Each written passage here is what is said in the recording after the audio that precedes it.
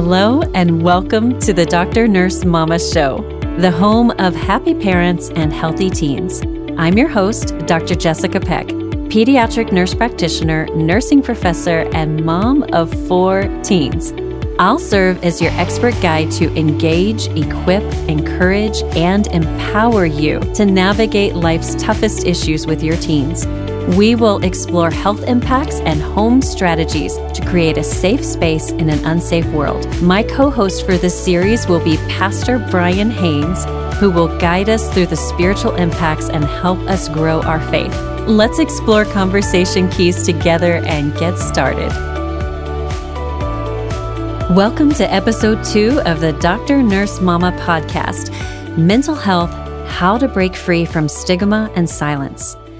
I hope by now that you have had the time to get your copy of Behind Closed Doors, a guide to help parents and teens navigate through life's toughest issues, and that you've already read the introduction.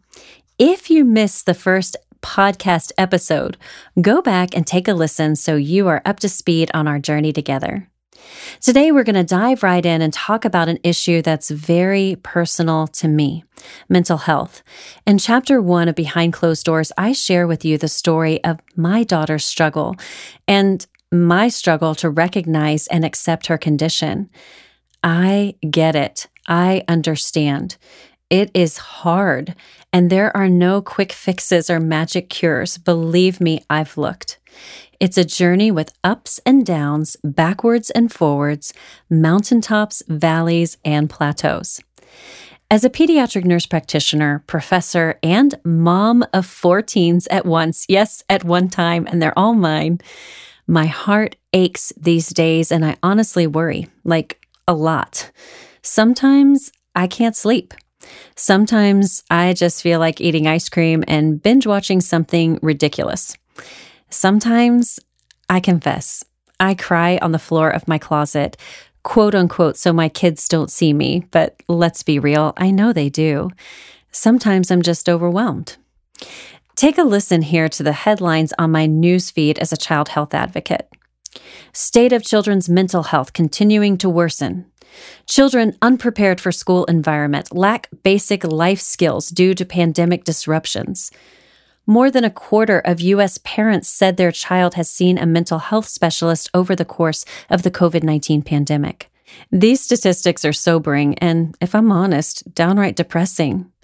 Anxiety disorders are the most common mental health condition in children and adolescents, affecting between 15 to 30% of youth.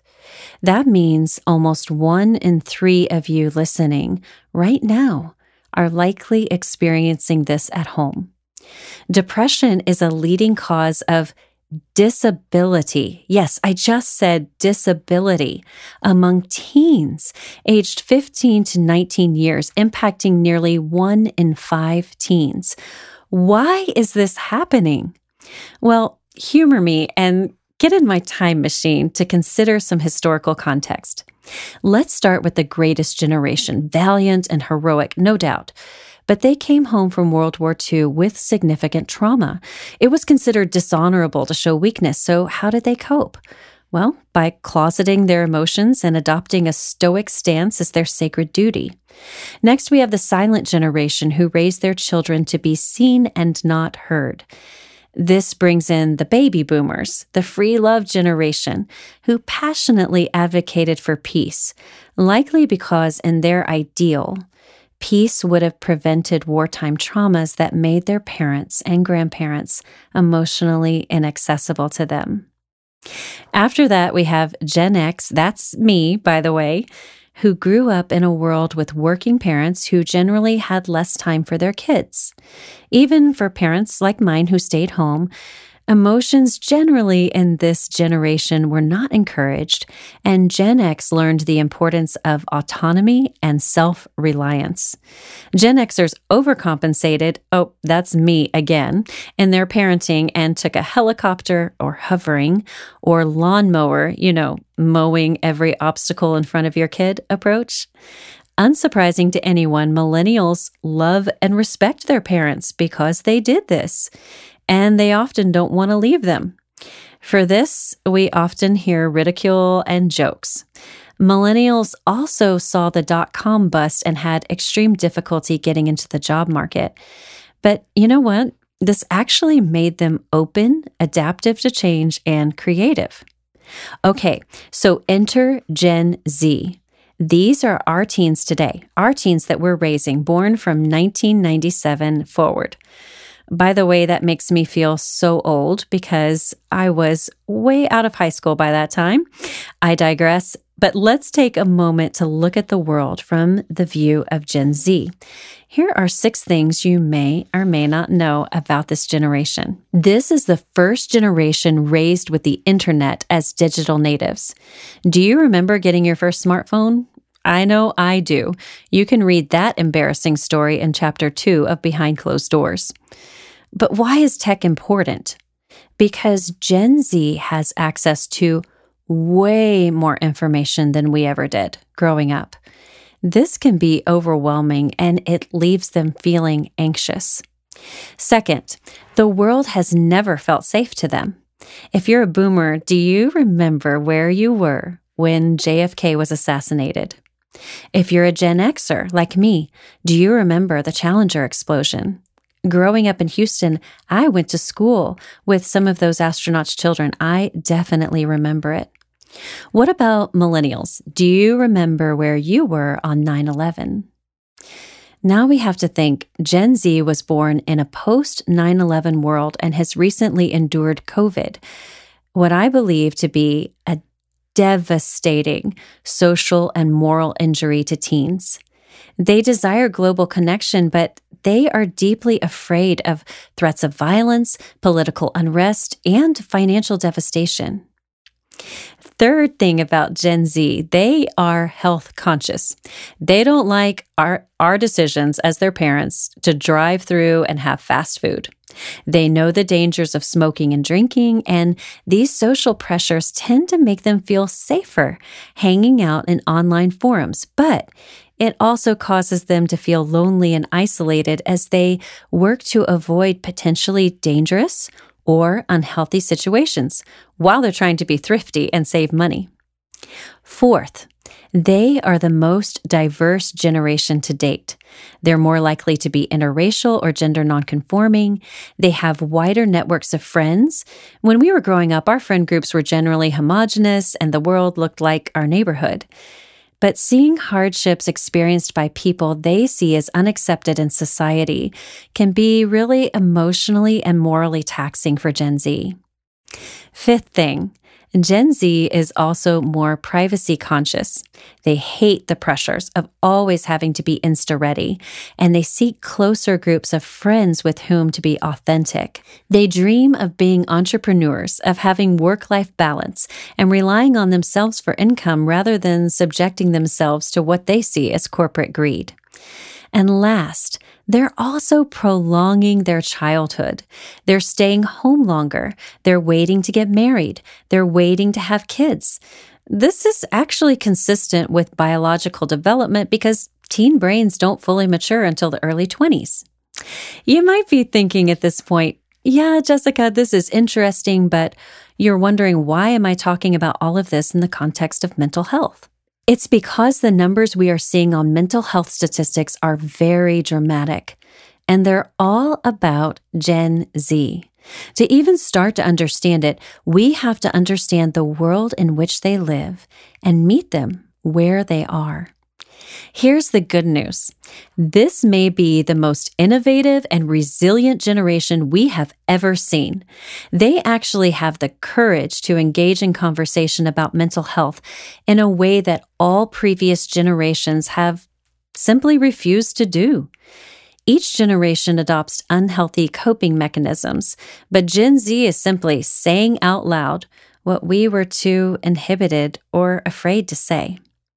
Let's look at Simone Biles, the American Olympic gymnast whose withdrawal from the Tokyo Olympics sent global shockwaves. She was hailed as an American hero and widely lauded as the GOAT. That's the greatest of all time. A heavy mantle for a young athlete to carry. I actually was in St. Louis during those U.S. Olympic team trials. I'm telling you, the atmosphere was absolutely electric with anticipation. Side note, every store within a 3-block radius was sold out of hairbrushes. But again, I digress. There was enormous pressure in this place.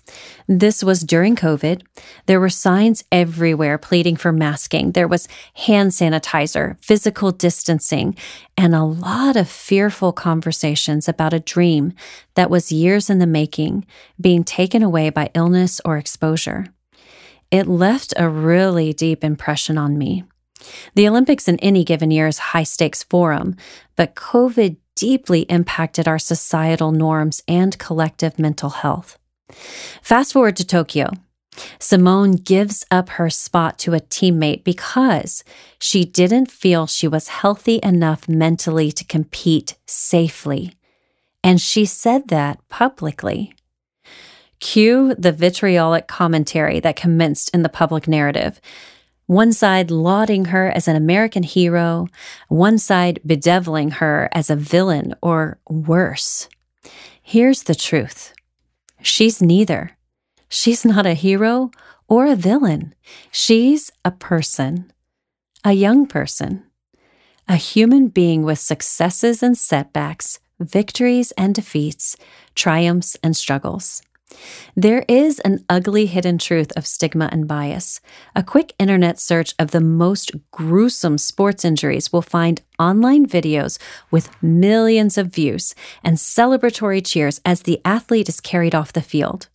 If an athlete finds their mental health is injured, they're met with mocking and derision. Why the double standard? Rest assured, though, our Gen Z kids are watching these videos and listening to this dialogue with interest. More importantly, they are learning to interpret their own mental health through these conversations. If Simone Biles, gifted, admired, revered even, can be ridiculed for mental health struggles, what does that say to an average teen who carries none of those accolades? Words matter. We need to be in a place as parents where we can have respectable conversations about mental health. There are many of us who are not okay. People who are struggling need our compassion and support. So I'm inviting you to collectively choose kindness and model that for your kids. Chapter 1 in Behind Closed Doors is going to give you all the information you need to recognize and act when you see a potential mental health concern in your kids. So be sure to read all about it and find out how I was finally able to get my daughter the help she needed. Now it's time to welcome my co-host, Pastor Brian Haynes, pastor of Bay Area Church and Bay Area School in League City, Texas. Brian, welcome to the show. Hi, Jessica. Thanks for having me. Well, today we're talking about mental health, and this is something where I see a lot of intersection between health, mental health, and spiritual health. And I think in the church, we sometimes unintentionally categorize mental health solely as a spiritual issue. And I've seen that lead to a crisis of faith for some. So how do you think we can best frame mental health issues in a spiritual context?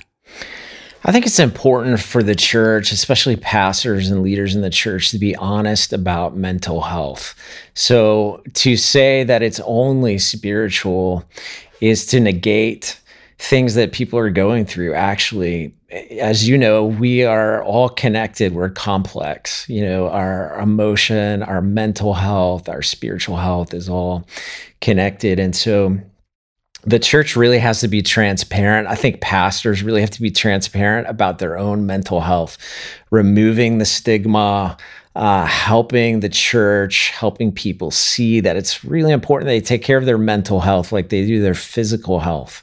And so I think the big part of what the church has to do is to help people understand that there's no stigma behind mental health. It's important for us as Christians to get that just quoting a Bible verse doesn't always do the trick. And then the second thing is we have to help the church see the solutions to mental health, things like medication, things like doctors, counselors, psychologists, psychiatrists as an aspect of God's common grace. All truth is God's truth. And the things that psychiatrists and psychologists have learned that are true about the brain, about mental health, those kinds of things, actually is a common grace from the Lord, because they've developed treatments to really help. And so I think we as church leaders can remove that stigma from the church and help them understand common grace that is medicine when it comes to mental health. Well, one of the things that I really appreciate about you is that you literally practice what you preach. And your church is launching a ministry for biblical counseling called Living Water. So I would love for you to share about what that is and your church's vision for serving families in your community. Sure. So for 8 years now, we've had this biblical counseling ministry called Living Water. And that is a reactive, layperson, volunteer-driven ministry. And we have counselors, not LPCs, not MLFTs, but counselors that are trained in using the scriptures to meet people's needs when they're at a crisis point. And then they refer if it's sort of beyond what they can handle. And we've seen so much health, so much goodness, so much healing come to people through that particular ministry. But we are launching something new in our community called Life Tree Counseling Ministry in partnership with another church in our city.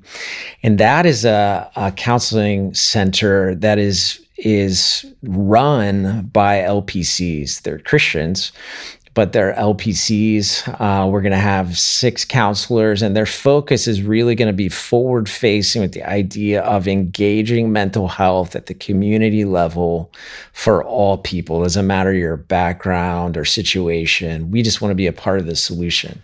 I think mental health is a huge mission field. It's definitely a place where people are really feeling the pinch. And so we're investing a lot to partner with the gospel, with science, to make a difference in the lives of people. And so much so that now this last week, we brought on a pastor of counsel and care who is an LPC. He is an LMFT, and he's serving as a pastor on our staff just to engage that in our own church. And so we see this as fundamental to ministry in the next season.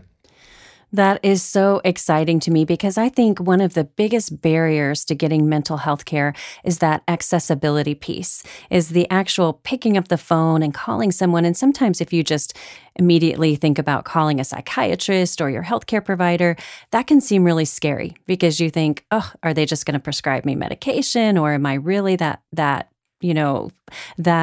desperate need of help?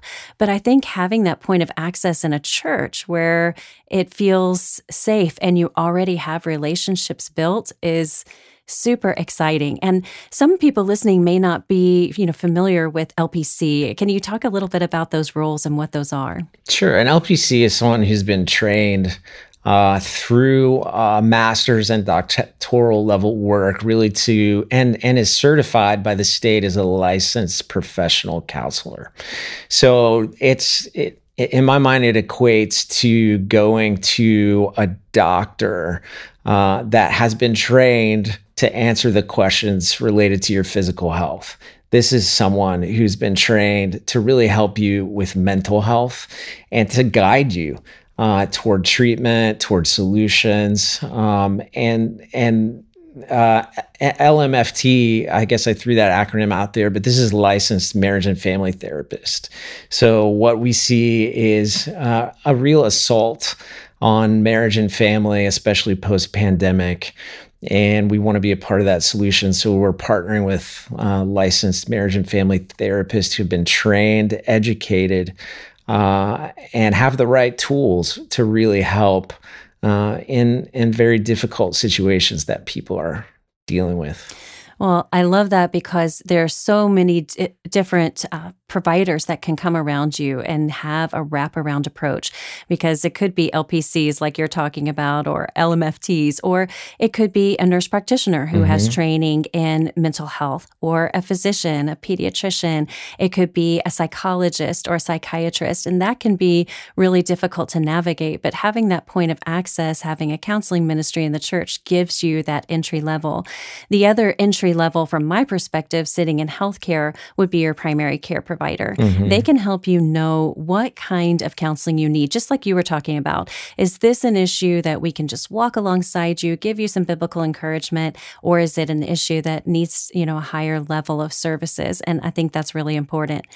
So what advice do you have for parents or teens who maybe think, hey, that sounds good, I would love to have that kind of support, but they also want to spiritually encourage other people struggling with mental health? What would you say to those people? Say that, they're in your church and there's somebody who is struggling with depression or anxiety. You talked earlier about stigma. How can we as Christians speak life into those situations and speak words of hope and not hurt? Thank you for asking that, because I think people really struggle with this, especially in the church. And I think the best thing that we can do is be attentive to people, to have sort of our eyes open in the context of our community.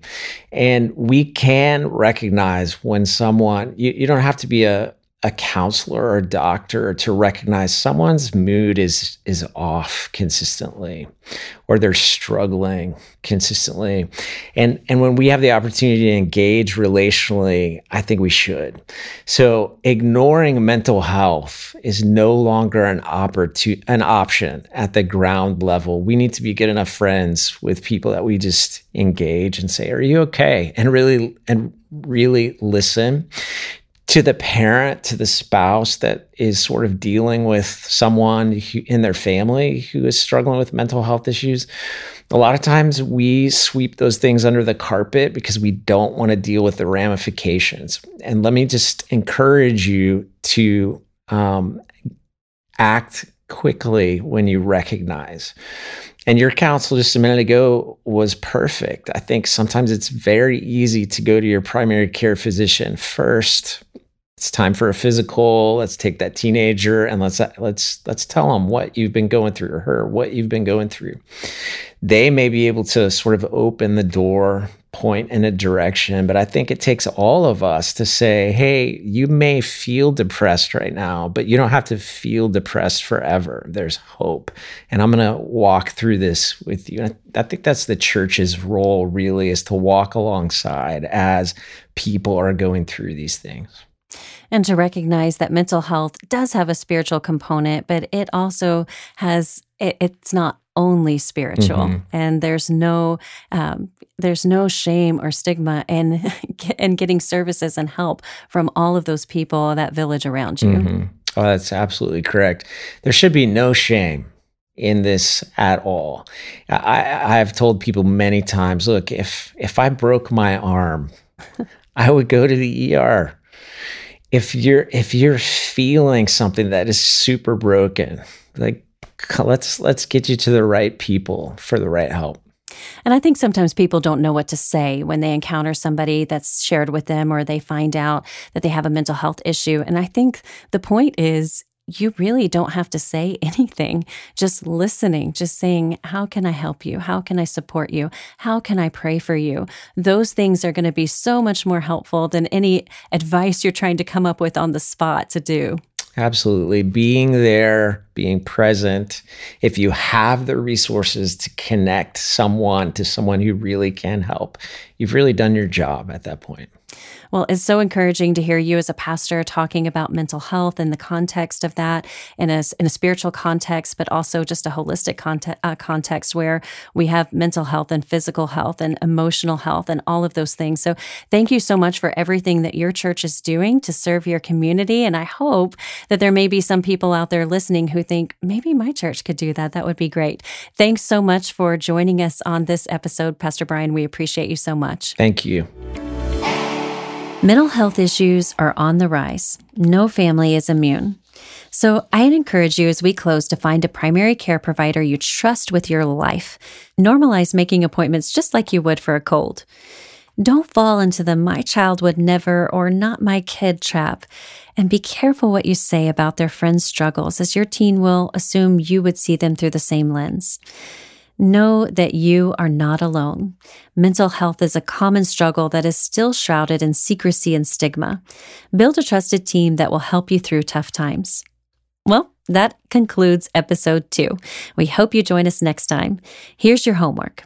Read chapter 1 of Behind Closed Doors and make a plan to create conversation keys and share how your activity went with a friend.